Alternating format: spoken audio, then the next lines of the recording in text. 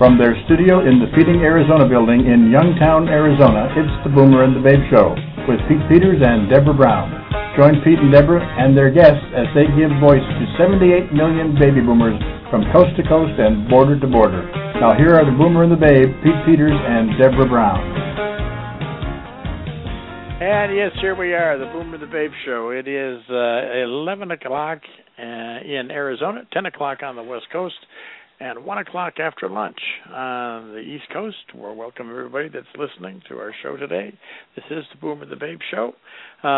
Invite you all to go to boomerandthebabe.com and take a look at our website, see everything else that we're involved in, including some e-books and mini-books and our online magazine. A couple of copies of our online magazine, Boomer Experience Speaks, is right there on that website also. And if you would be so kind as to sign up to be on our email list, then we would be glad to send you that online publication every time it comes out, approximately every 4 to 6 weeks.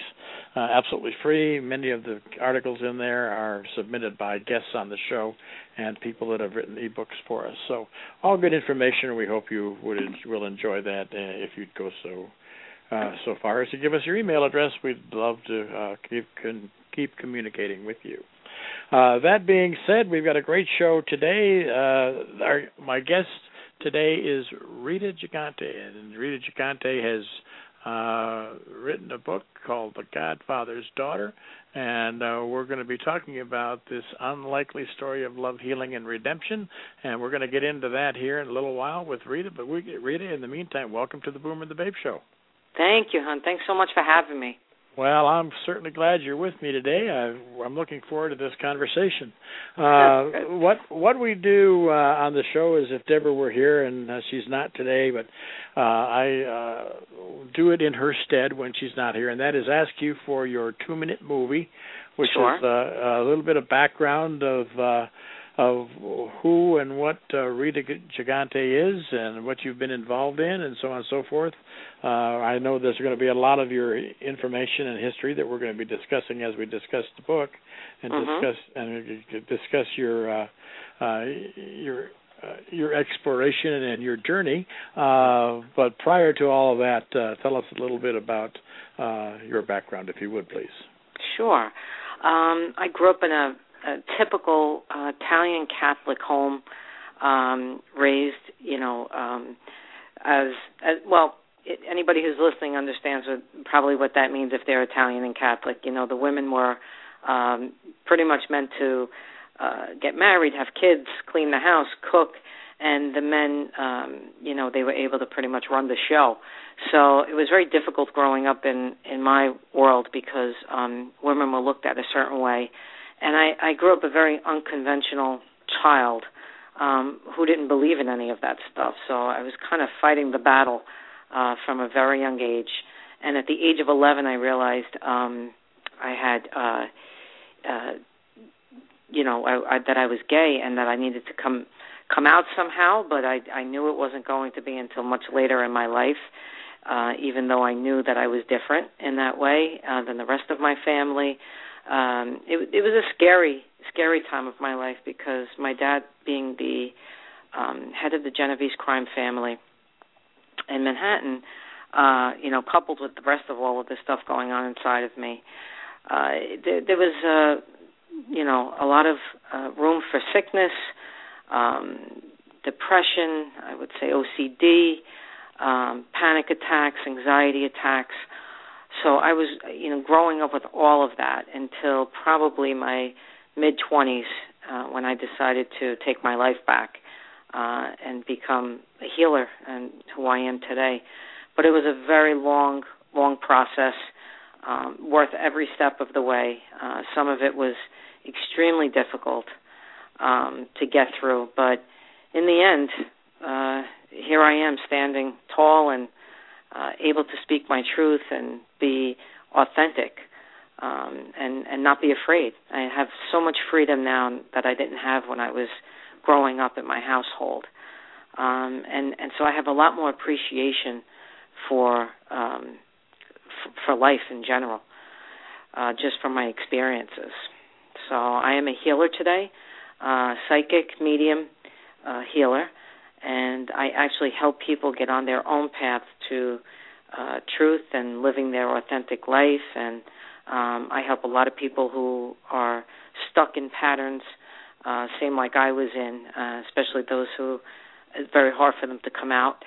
And worked with people. I've worked with infants right up to 95 years old. So I very, very much enjoy my work. I love what I do, and I look forward to continuing the work. I certainly want to get into that. That's obviously very important to you. But I also am very interested in, and I just think it's an American thing that we're all very interested in knowing more about. Did you call it the Genovese crime family? Yes. We've all seen the movies, okay? Sure. We've all seen the movies. We've seen the TV shows. That goes back to the Godfather and gosh knows what else. Is any of that stuff at all the way it was? There are aspects of it that are similar in nature, but I'd have to say not all of it. Not all of it. Some of it, is definitely movie stuff, and other parts of it, have a similarity to it. I mean, when you're in this type of family, you're very close knit. There's not a lot of talking about these kind of things, so everything is very hush hush. So we're whispering and we're passing notes or. And of course, the radio and the TV are on in the background, and to muffle the noise. And there's a lot of underlying tones and things going on that as a 5-year-old kid walking around or a 7-year-old the way I was, I knew something was not right, but I couldn't put my finger on it. It wasn't like that. It wasn't like that in your friends' houses. No, for sure. For sure. I learned a very different life when I would spend time at my friends' houses, especially as I got older and I would eat dinner at their houses. There was a lot of conversation. There was a father who was interested in their children's welfare and in their life and in their, their day-to-day activities. And I wasn't experiencing any of that growing up. So there was a bit of loneliness, attached to that. And among other, multitude of emotions, but I felt like I was kind of living alone, in a sense. Mm-hmm. But yeah, I was grateful for the fact that I had these people in my life because it did show me something different, and I appreciate it because they took me in and they welcomed me into their home. So it was a beautiful thing. Now, what was or what has been the journey of the family? Are still members of the family involved in activities other than law abiding to this day, or? No, nobody else is. When my dad died, everything died with him. Okay. So there's nobody involved at this point. Okay, very good. So now, forgive me for not knowing the answer to this. You're always supposed to know an answer to the question before you ask it, but I don't. It's okay. How did your father pass? Did he pass naturally? He passed in jail from congestive heart failure, they told us. Mm-hmm. It was in the middle of the night. They said his lungs filled up, and yes. And that was it. So when my mom went to see him about 2 weeks prior, she said he looked very, very, bloated. Like his legs and his arms and everything looked a little distorted, like he was carrying water. So, but never thinking that that would happen. She just thought he was experiencing something, and they would give him something for it, and it would get better. Mm-hmm. Mm-hmm. So. Well, having had a battle of congestive heart failure myself, I know what that's like. Mm-hmm. Yeah, it's so. through the course of your life, at how old were you when your father was sent to jail? The first time I wasn't even born, and the second time was I think he got arrested in '95, but then he was under house arrest. So I was in my 30s when that was all taking place. And then he died in 2006 or 7. And now I'm 46 now, so I was, in my 30s at that point. Sure. Now, is your mother still with you? Yes. And she's healthy and well and probably living a decent life now, I would hope? She's very healthy for what she's been through, because she's been through a lot. Sure. Even on a physical level, she's had a couple of strokes, and she has experienced some. But for what she's been through, yes, I would have to say she's healthy. I would say that one of the biggest probably things that helped her was the writing of the book, because it gave her an opportunity to be free of a lot of the things that kept us all kind of trapped. That's the feeling I had. I can't speak for anybody else, but that's the feeling I had. It was this feeling of being trapped. And, she could have probably checked out sooner than this, but she's given herself the opportunity to have some freedom in her life, which is really beautiful to see at 83. And she lives with my sister. We live a very, normal life. She lives with my sister, Roseanne, and the three girls pretty much take care of her, me, and both my sisters. So does she live, well off? No, I know what people think when they hear this name, but no, it's not. It really isn't like that. We live like everybody else. Just a normal, run-of-the-mill, That's it. 8 to 5 kind of a day, huh? Yes, very much so. Very much so. You had to say, as you mentioned, you had to keep quiet about your father and your life and your family's life and what was going on. At what point did you get the courage or the inspiration, and what was it that gave you the courage and the inspiration to start talking about it openly? I was in my mid-20s. I actually started therapy at the age of 19, which was my first opportunity to bring it to somebody who was not associated with my family and could listen to me objectively and kind of help me through the emotional aspects of it. But it really wasn't until my mid-20s where I decided I didn't want to be a victim in this any longer, and I didn't want to sacrifice myself any longer, because because of the emotional trauma over the years, I experienced a lot of physical ailments. I was sick constantly. I had rounds and rounds of antibiotics in my body as a kid growing up, a lot of ear, nose, and throat stuff. I had pneumonia, all kinds of stomach issues, on top of the anxiety, panic, and OCD and depression. These would be the other things that would occur for me. And I just got to the point where I didn't want to be physically ill anymore or emotionally ill. And so I said, okay, I have to do this. I know I knew at that point in my life that nobody was going to be able to fix this, that it had to be me that came to terms with it. And one of the biggest things I think that brought it to a head was I realized I had to forgive myself, my father, my family, the members in my family, and that really catapulted the healing journey. Well, you certainly weren't going to be able to change the history. I mean, right.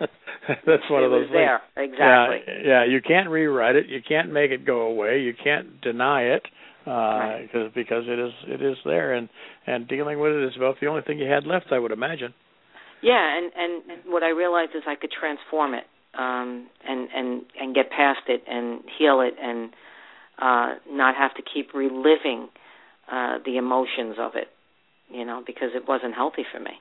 Mm-hmm. So that alone, that knowing and that revelation alone really solidified me knowing that I was going to be okay. During the course of your youth, what did you witness? What did you witness that people may not know about, or maybe they only understand it through some of these movies that we talked about earlier? Were there certain things that were going on that you looked at it and you said, "Wow, what is this? What are they doing?" Or Sure. I was, imagine a 7 or 8 year old sitting in a 4-room apartment, and the TV is on and the radio is on, and my dad sitting at the head of the dining room table, and here walks in 3 or 4 guys, his friends, who we all knew them as his friends, and they were very, very nice men. And they would come and they would sit down, and my dad never spoke. So if anything, someone would whisper in his ear, and he would write on a piece of paper, or they would write on a piece of paper, and papers would be going back and forth. So, I have one ear and eye to the TV, watching cartoons, the other ear and eye to the table, wondering what is happening with all of this. And then, of course, in the end of all of it, we rip them up, we either flush them down the toilet, or who's burning the piece of paper, or so these were things that were consistent in my life that I didn't understand, what was happening. And so, I would question. I'd find it, intriguing as a 7 or 8 year old, but never really understand it. But even at 7 or 8, you're aware of the fact that this man is important. Because they're coming to him and they're sitting with him and he's telling them what to do. I don't know how you know that, but you just know that, especially if you grow up around it, So, I knew that, but I didn't know why or how or the ins and outs of it. I just was witnessing things that were happening, and growing up with it being like not okay because I knew that it was different, and questioning it, but also it being very normal because I lived it day to day, kind of thing. Is it safe to say that you saw whatever it was that was going on, and you sensed that it wasn't? I'm sure you found out as you visited with other friends, as we mentioned earlier, also. But was it kind of a sense of this not being normal, this not being right, but I can't ask? Exactly. There was always that feeling of I can't ask or I can't tell, because if I needed something to talk about with myself, let's just use the example of feeling something for girls, because I was 11 when I realized, there was no talking to anybody about it, and you just kind of knew that you couldn't. You didn't even know why, but you knew you'd be in trouble if you did. And you didn't understand why you would be in trouble, because, if you're feeling something good for somebody else, whatever that may be, you don't know why that's wrong, I am going to wager that there was a situation going on there where here you were, a very young girl, having different thoughts other than heterosexual thoughts, mm-hmm. being raised by in a Catholic surrounding, and being raised by a very secretive family based on what the family business was. Right. That those three things together really started to weigh on you relatively early in your life, just because where would you be able to go with that? Well, exactly. And I had much older siblings. I am the one right above me is 10 years older than me, so I was almost like a different generation. Mm-hmm. My oldest sister, who's 16 years older than me almost, was helping raise me at that point when I was born. So, there was no feeling of I can go to somebody that was close to me that I could talk to about this. And then, you don't go to friends with it because you don't know how they're going to react. So it was, and yes, at a very young age, Probably my first memory is the age of 5. I remember feeling depressed and feeling my mother's energy and feeling my mother's emotions. And I think part of the not knowing why I had so much anxiety and all of that was because I was carrying her stuff along with my own, and I couldn't even tell the difference of whose was whose at that point. So, my mom was in the throes of a lot of stuff when I was born, and so she was leaning on me, not even knowing she was leaning on me. Mm-hmm. And so by the age of 5, and having a very sensitive energy that I have, I was picking up on all of this. Mm-hmm. If she was sad, I was sad, that kind of thing. So you were carrying multiple loads, so to speak. Yes, very much. Was it ever the case that your father was in some ways fatherly as you were experiencing it in your friends' homes? Well, listen, Sunday dinner was a must. We always ate Sunday dinner together, but there wasn't a lot of talk. That was, I think, the issue. There was not a lot of talk. It was the same, 3 or 4 questions of how are you and how's school, but there wasn't, there was no real communication, we'll say. But what he did do, things I do remember and loved about him is he was very gentle in a lot of ways. So if I was sick, he would rub my back until I fell asleep. I would lay on his lap and he would rub my back till I fell asleep. Sometimes we'd walk together. As I got older, and I was kind of able, because I have a sense of humor about me, so I was kind of able to pull him in a little bit, where surprisingly, I would get him up, and he loved Elvis Presley. So if I put an Elvis Presley song on, didn't matter if he was in his robe and slippers, he'd get up and he'd start dancing to Elvis Presley. Mm-hmm. So these were very far and few in between moments where I'd have to say he was, a dad. He allowed himself, he took, the facade off and allowed himself to be a dad for those moments and completely let himself just be a person. And that was heartwarming, for him to be able to do that. And then you could see 10 minutes later he was back to him, back in his I don't know. I don't want to call it costume, but he was back in that world again, knowing that he had to watch himself. And then I couldn't even imagine as the forgiveness started to happen. I started to put myself in his shoes to really understand him better. And I tell you, I couldn't even imagine the kind of pressure he held on himself, and what he was going through, having to look over his shoulder and experience what he was going through. And these are all choices he made. I'm not trying to excuse it or anything, believe me. But it was my way of getting in touch with him to understand him better, so that I could forgive it, and put it past me. So it's like putting myself in somebody else's shoes to see. So for all these years, you had only fleeting moments of normalcy. Exactly. Exactly. How was it that your father got involved in that line of work in the first place? Well, it's my understanding that he was very, very young. He was about 14 when, he was running little numbers. He had his little number thing going, and then he was taken under the wing of Vito Genovese.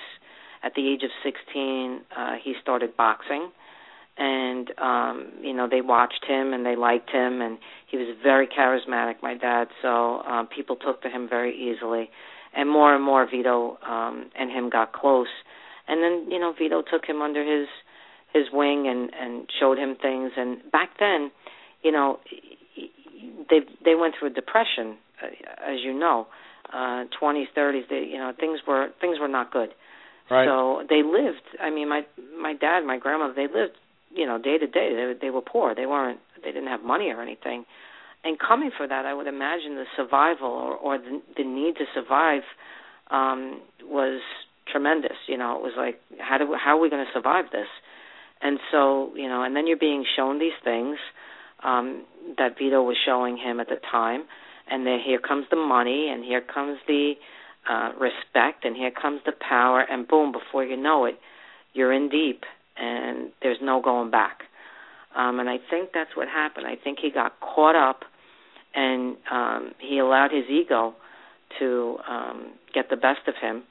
And then, he at some point in time, he just couldn't get out anymore. I do think he wanted to.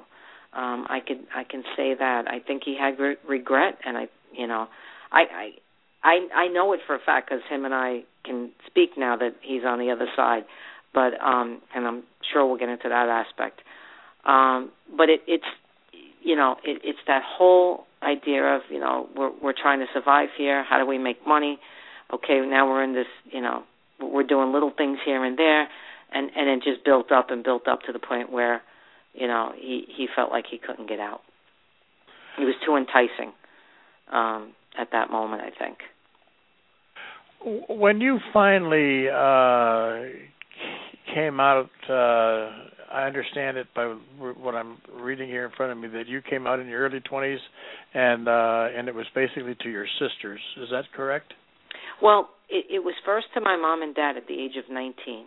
And then when I saw the response of my dad, I kind of took it back because I knew I was in trouble at that point. So I did my best. I wanted to really, be myself at that point. And I took it back. And then at the age of 24, my sisters already knew about it. But then I said to my mother, this is who I am. And if you can't accept it, I'm sorry, but this is how I'm going to live my life. I never, ever went to my dad again and told him. But, deep down he knew. And he knew when he passed. And it was okay. I didn't need to tell him at that point because I was okay. And I was happy with myself, and I made peace with all the things that they were so afraid of. My mother was mostly afraid for my soul because she grew up in a very rigid Catholic background. Mm-hmm. And so, I had to really, talk with her lengthily about it and tell her that, I made peace and, the whole thing with the religion and everything. And so she's made peace with it today. She's fine with it. It was a foregone conclusion that you're gay. You're going to hell. Oh, yeah, absolutely. And I got told, pretty much. I got told. So there was that fear attached to everything as well. But then I realized there was no truth to it. I knew that I knew I was a good person. I knew I was here to help people. I knew that was going to be my lot in this life. I didn't know how, but I knew I was going to help people. And so, I made peace with it. And with the religion aspect of it, here's how I dealt with it. I pretty much said, you know what, I'm going to simplify this for myself. I'm going to take what means most to me, and the rest I'm going to leave behind. All the man-made laws, all the nonsense that, for me it was they wanted to hold people in fear. They make things up so they can hold people in fear. They can manipulate the masses. And I could see it, And I said, I won't be manipulated anymore. I felt that way in my house and growing up, that I was manipulated. So I wasn't going to take it from anyone else, let alone the Catholic Church. Go ahead. Well, I was just going to say I had a gentleman on that wrote a book that he indicated is a literal translation of the Bible. Mm-hmm. And I'm going to see if I. Oh, here it is. His name is Joe Winke. You may enjoy reading this book. His name is Joe Winke. He's the cultural arsonist, literal reading of the Bible, and the name of the book is You Got to Be Kidding. Yeah. And Joe Winke is what he calls is a trisexual, and he is enamored by transsexual men.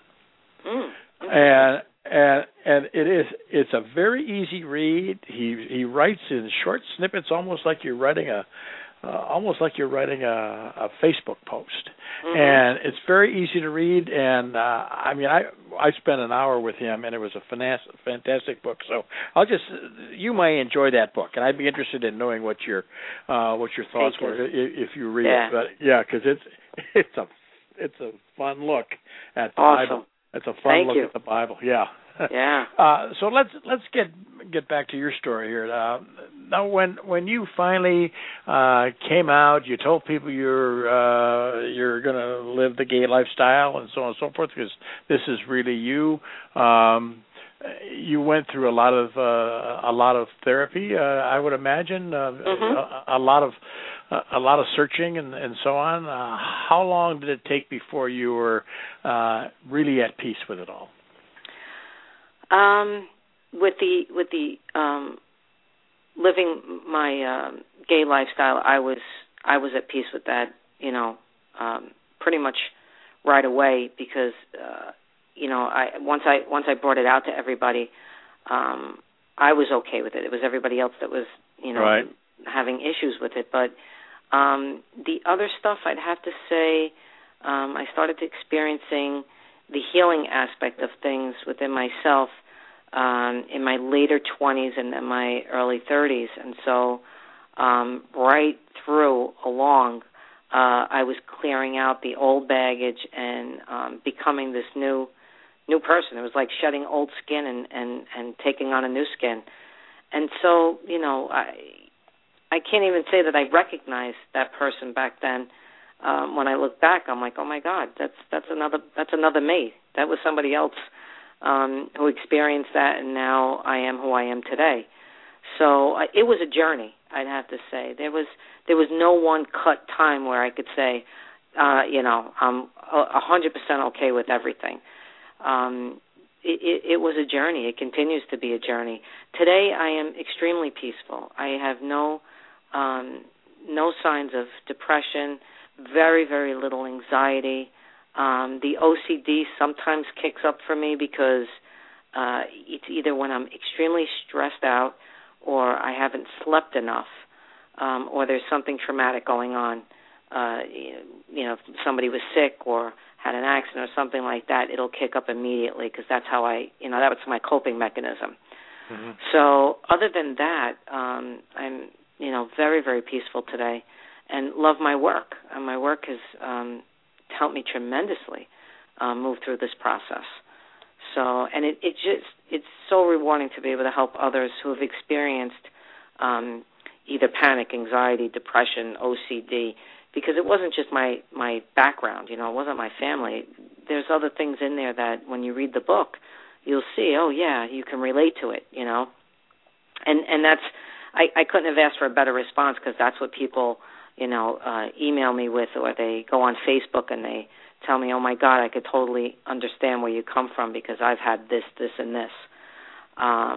So the fact that I could help others move through that is extremely, incredibly, rewarding for me. So when was it, or when did you start to discover that you were able to help other people through some healing process? And helping them find their healing process. When did you discover that you had that capability? I discovered it probably, I would have to say, before I went to massage school. I had some visions. So I was having visions of Christ. I had visions of the Blessed Mother, angels, and I was realizing that that something was happening to me. Like, I knew on the inside how very, very sensitive I was, my energy, and I can pick up other people's stuff. But then what happened was I went to massage school, and when I started to put my hands on people is when I really understood what was happening, because I could feel what was going on in their bodies. I could sense it. And then I started to be able to hear things and see things, and my gifts started to open up. As I cleared out all my old baggage and junk, my gifts started to really take shape, and I realized, oh my God, I can help people heal, and so I realized I became this conduit for others to have the higher energies. We'll just call it spirit because, I don't want to offend anybody by using any particular words, but I would use the energy of spirit, the angels, and have it come through me into them, and we were either unblocking things that were blocked, or I was giving them energy where they didn't have energy. But I really started to sense it when I was doing massage. Now I don't even do massage anymore. I just do healings and psychic medium work. So I don't really even have to have my hands on anybody to do the work any longer, which is really cool because I can be on the phone with somebody and send them the energy and they get it. So now you mentioned the word conduit. So you are basically allowing the energy, I guess is a good word. I don't know. Maybe yep. maybe it would be in some circles it might be chi. Yep. A higher power. A higher power, exactly. Sure. You're allowing that to move through you to them. Is that accurate? That's accurate, and they have to. The person has to have the willingness or the desire, we'll say, to want to heal on whatever level it is that they choose. It could be physical, it could be emotional, it could be mental, it could be spiritual, and it could be a combination of. But yep, I'm just that vehicle or that conduit to bring it through. So, how long do people stay with you for this process? Does it vary based on, or how do they know? How do they know that they've reached a better place with their beliefs or their feeling or so on? So, I mean, what is there? There can't be a light switch that goes on and off. Well, for some it is, believe it or not. Oh, is it really? Yeah, for some it is. For some I've had one session with, and I don't see them after that, and they'll write me a nice little note saying, they feel fantastic and they're doing great. And for some, it's that quick. For others, it depends on what they're dealing with, the amount of baggage they're willing to release at that moment. And so there's no set prescription for anything like this. It's not like a chiropractor where you say, okay, come see me 3 times a week and we'll see what happens in a month. So, the session usually lasts anywhere between 40 minutes to an hour. And after that, they process. I give them time to process, and then we keep in touch with each other to see if they're ready to come back for another one, or they still processing, or they know. And what happens is I also teach them how to feel their own stuff and get their own information, trying to empower them so that eventually they don't have to come see me anymore. They can pretty much do it on their own. I mean, that's really what we want to do for everyone. Teach them to figure out, okay, how do I get in touch with my own higher self and spirit and connect and be able to do this? So that's basically how it happens. But they have to have that desire to want to heal. So it's not something I'm doing. You know what I mean? I'm just being the facilitator for it. We've had people on the show that have talked about the power of the mind, the power of positive thinking, and so on and so forth. And right. This all seems to be in the same general area. It's a belief structure. It's a belief in the fact that it will work. It's a willingness to undertake the process. And surrender. And surrender. Give yourself up. Give it up. Yeah. That's right. Give it up, because you know what? I realized myself that the moment I surrendered, it instantaneously the life changed, because I knew I couldn't do it. I needed help beyond me, and so and that's when I put my trust in the higher realm, and boy, I got all kinds of help when I did that. And so that's what happens when I'm working with someone. I'll get, higher vibrational energies and people they're really spirits from the light that come in and want to help, whether it be angels or archangels or masters, teachers, guides, whatever it is. It's happening all. And of course up there, I say up there, but really, we're all one here. but if we want to call it heaven, there's no time up there, right? So things happen instantaneously on their end, whereas, we're linear time down here, so we're not really, we're looking at things as, minutes and hours and days, but they see healings as, instantaneous. So that's how I try and, kind of talk to the client about it. Just know that you're limitless. You can heal instantly if you want. And it really depends on the lesson they're learning, because some people need to experience certain things to learn lessons in order for the soul to evolve. Which, God, we can talk about that for hours, but anyway.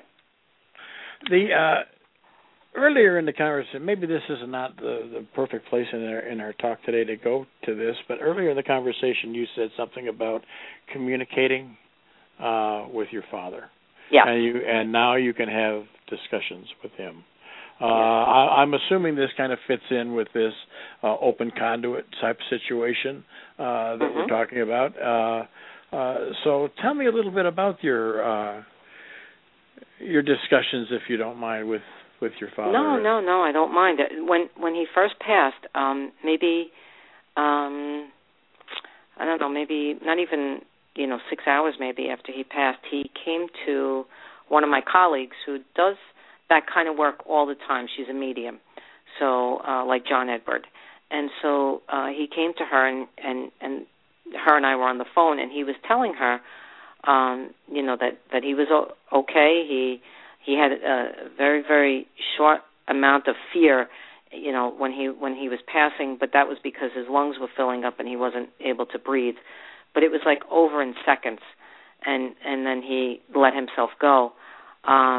But that he was fine, and that he would be back to speak with me when the time was right. And that really meant when the time was for me, not that I wasn't, what's the word I want, when I wasn't grieving anymore. Because when you're grieving, sometimes you cannot feel the energy that's trying to come through. So I went through the grieving process with my family, and then he just decided to show up one day. Very subtly, which was, I'm grateful, because at the beginning he would come in to any one of my friends. If he had to contact me for something, to tell me something, he would come through any one of my colleagues or friends that were able to do this work. But he'd come in like a bull in a china shop. I mean, you knew his energy. And he didn't let go until he got you. And, I'd get phone calls in the middle of the night. Listen, your dad came to me, and he told me blah, blah, blah. So once he was able to get to me, and he came very gently, and we had the conversation of him wanting to help me in my work, and he apologized for not understanding me when he was alive, and that he understood why I took the path I took, and he could see it all now from a different perspective because he didn't have his ego in the way, showing him something different. He was looking through, the eyes of his soul. So, and now I can see him that way, which was a beautiful, beautiful experience. And there was, plenty of times where he's come in while I was working on clients to tell me, listen, I think they need this, this, and this, and, helping me with the healing process. He's come in and talked to me about my mom, and I know a couple of past lives I've had with my dad, so we've discussed that. I mean, it's just been an incredible, incredible experience. I know him on a level that I could have never known him if he was alive. And so I tell people all the time, it's never too late, not even when someone passes. You can still have a relationship with someone, even after they're gone, because they're never really gone, So, go ahead, I'm sorry. No, it just occurs to me, you're having these discussions with your father, and you have a mother that's 83, did you say? Yes. And she's had some health issues herself. Does he ever relate to you what her prognosis is for life on Earth? Does you have those? Is he capable of having that kind of a discussion? He is, but it's not ever really about that. It's more about, maybe he'll say to me, your mom's, anxious, and she's going through some, a rough patch. So, be a little bit closer to her because she's going to need your energy, which is not unusual for my dad because The last thing he said to me on the phone before he passed was, take care of your mother, which I heard my whole life. But he doesn't say it. You see, I don't take it that way anymore, like it's a burden or anything. Or, I take it now like, yes, I understand. Like, of course, I'll be there for her. He says it differently. He means it differently, and I take it differently at this point in the life. Whereas before, it felt like, yeah, you can't, you're over there doing your own thing and taking care of 100 other things, and you forgot about my mother here, and so you want me to take care of her. I don't feel that way anymore. It's kind of past all of that stuff, and now it feels more like he's trying to just make her be as comfortable as possible until she decides she wants to leave her body here and move on to the next realm. So, it's more of about how can we make her as comfortable as possible and allow her to live at least with a little bit of freedom here that she hasn't experienced much of in her life. And so that's what I help her do now, So it's more about that kind of stuff than him telling me, okay, she's got this or that. With your Catholic upbringing, and I'm a firm believer that almost every religion, and I don't know of one, so I can almost make the blanket statement that all religions have a certain element of guilt that they try to wield around, so that people will be beholden to the religion, I guess is maybe a way of saying it. Right. It seems to me that you have managed to deal with that, certainly, but nonetheless, there also seems to be, whether you call it a spirituality, a higher power, whatever it may be, there still seems to be remnants of Catholicism that you cling to. Is that accurate? I wouldn't say I cling to it. I would say that I carry it very dear to me because it is what I feel most comfortable with. But gotcha. I wouldn't call myself religious.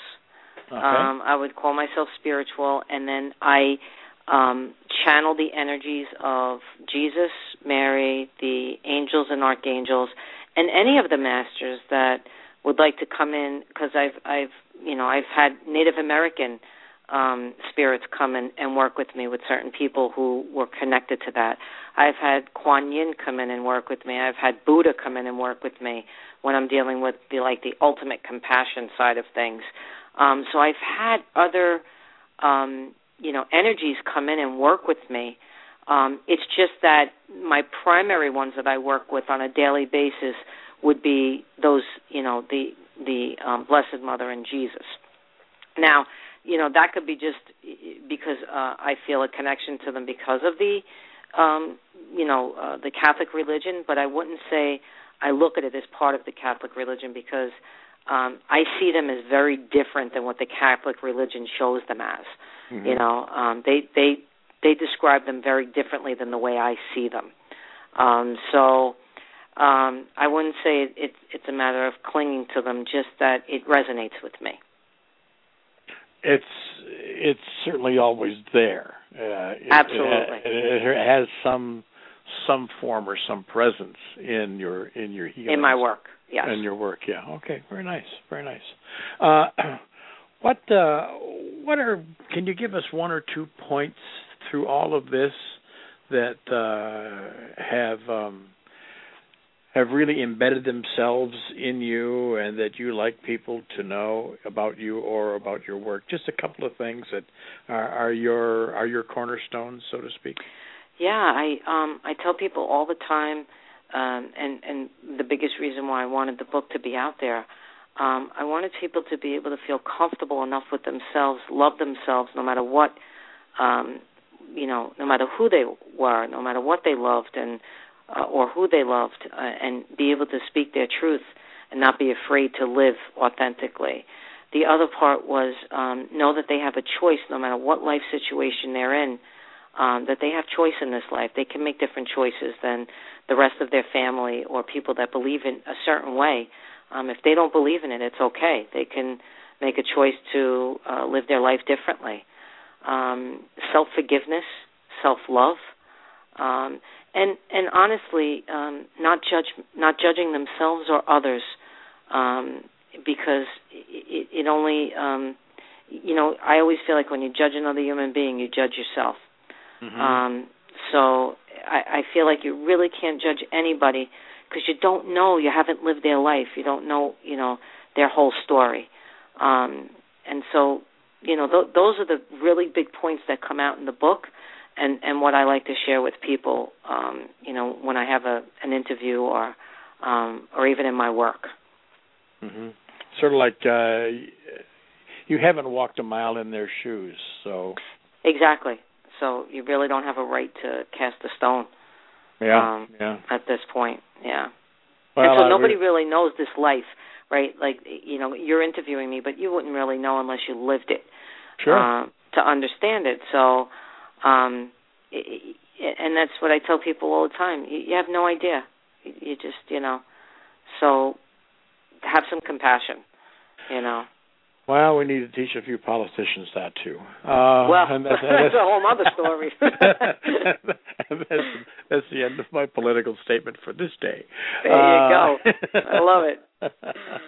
Well, I see by the hands on the clock that we are down to the short rows, as they say in the country and in the farmland. So okay. I want to make sure that we give you a chance to give your shameless self-promotion. So why don't you go ahead, Rita, and tell us where they can get the book, how they can contact you, how if they feel they'd like to partake of some of your work and explore things with you, how can all that be done? Well, you can definitely find me on Facebook. At this moment, I am redoing my website. If you wanted to get a glimpse of me, you can go on www.spaceofgrace.net. Make sure you put the A in the beginning. And you can, but Facebook, everybody gets me through Facebook. You can buy the book anywhere at this point. Amazon, Barnes & Noble, any bookstore pretty much has it. And, of course, it'll be for sale when I have the website up. But those are probably the best ways you can get a hold of me and buy the book. Very good, very good. And also in the information I was sent is that there's another lady involved in the book, Natasha Stoynoff, who is... Yeah, she's the co-writer, yes. Okay. And so she is...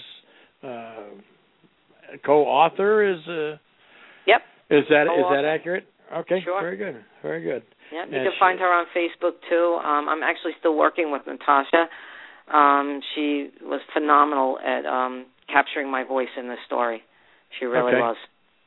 Okay, very good. So Rita Gigante or Natasha Stoynoff, Stoynoff. Gigante is Gigante, and on Facebook. And you can look them up. You can friend them, see what they're all about, and also I'm sure they can get you through Googling your name and so on and so forth as well. Absolutely. If you Google the name, everything comes up. Very good. Good old Mr. Google. Good old Mr. Google. Mr. Google. Pete, thank you so much, hon. I so appreciate it. Well, thank you very much. It's been a very enjoyable hour and very interesting talking to you. I appreciate you taking the time as well. Thank you, love. Thanks, Rita. Take care. Have a great time. Have a great life. Take care now. You too, honey. Bye-bye. And that has been Ms. Rita Gigante, author of the book, The Godfather's Daughter. Interesting lady. If the book is half as good as the conversation was, I'm sure you're in for a very nice read. So please take a look at Finding the Godfather's Daughter. Rita Gigante and Natasha Stoynoff are the authors. Find them both on Facebook or Google, Rita Gigante, Gigante, and I'm sure all of it will come up as she said. All that having been said, have a great day, everybody. We're off here to the Phoenix Open, to the 16th hole, where all the noise and raucous times are. We're looking forward to being out there this afternoon. Thank you very much for listening, and we'll be back again tomorrow. Take care. Have a great day, everybody.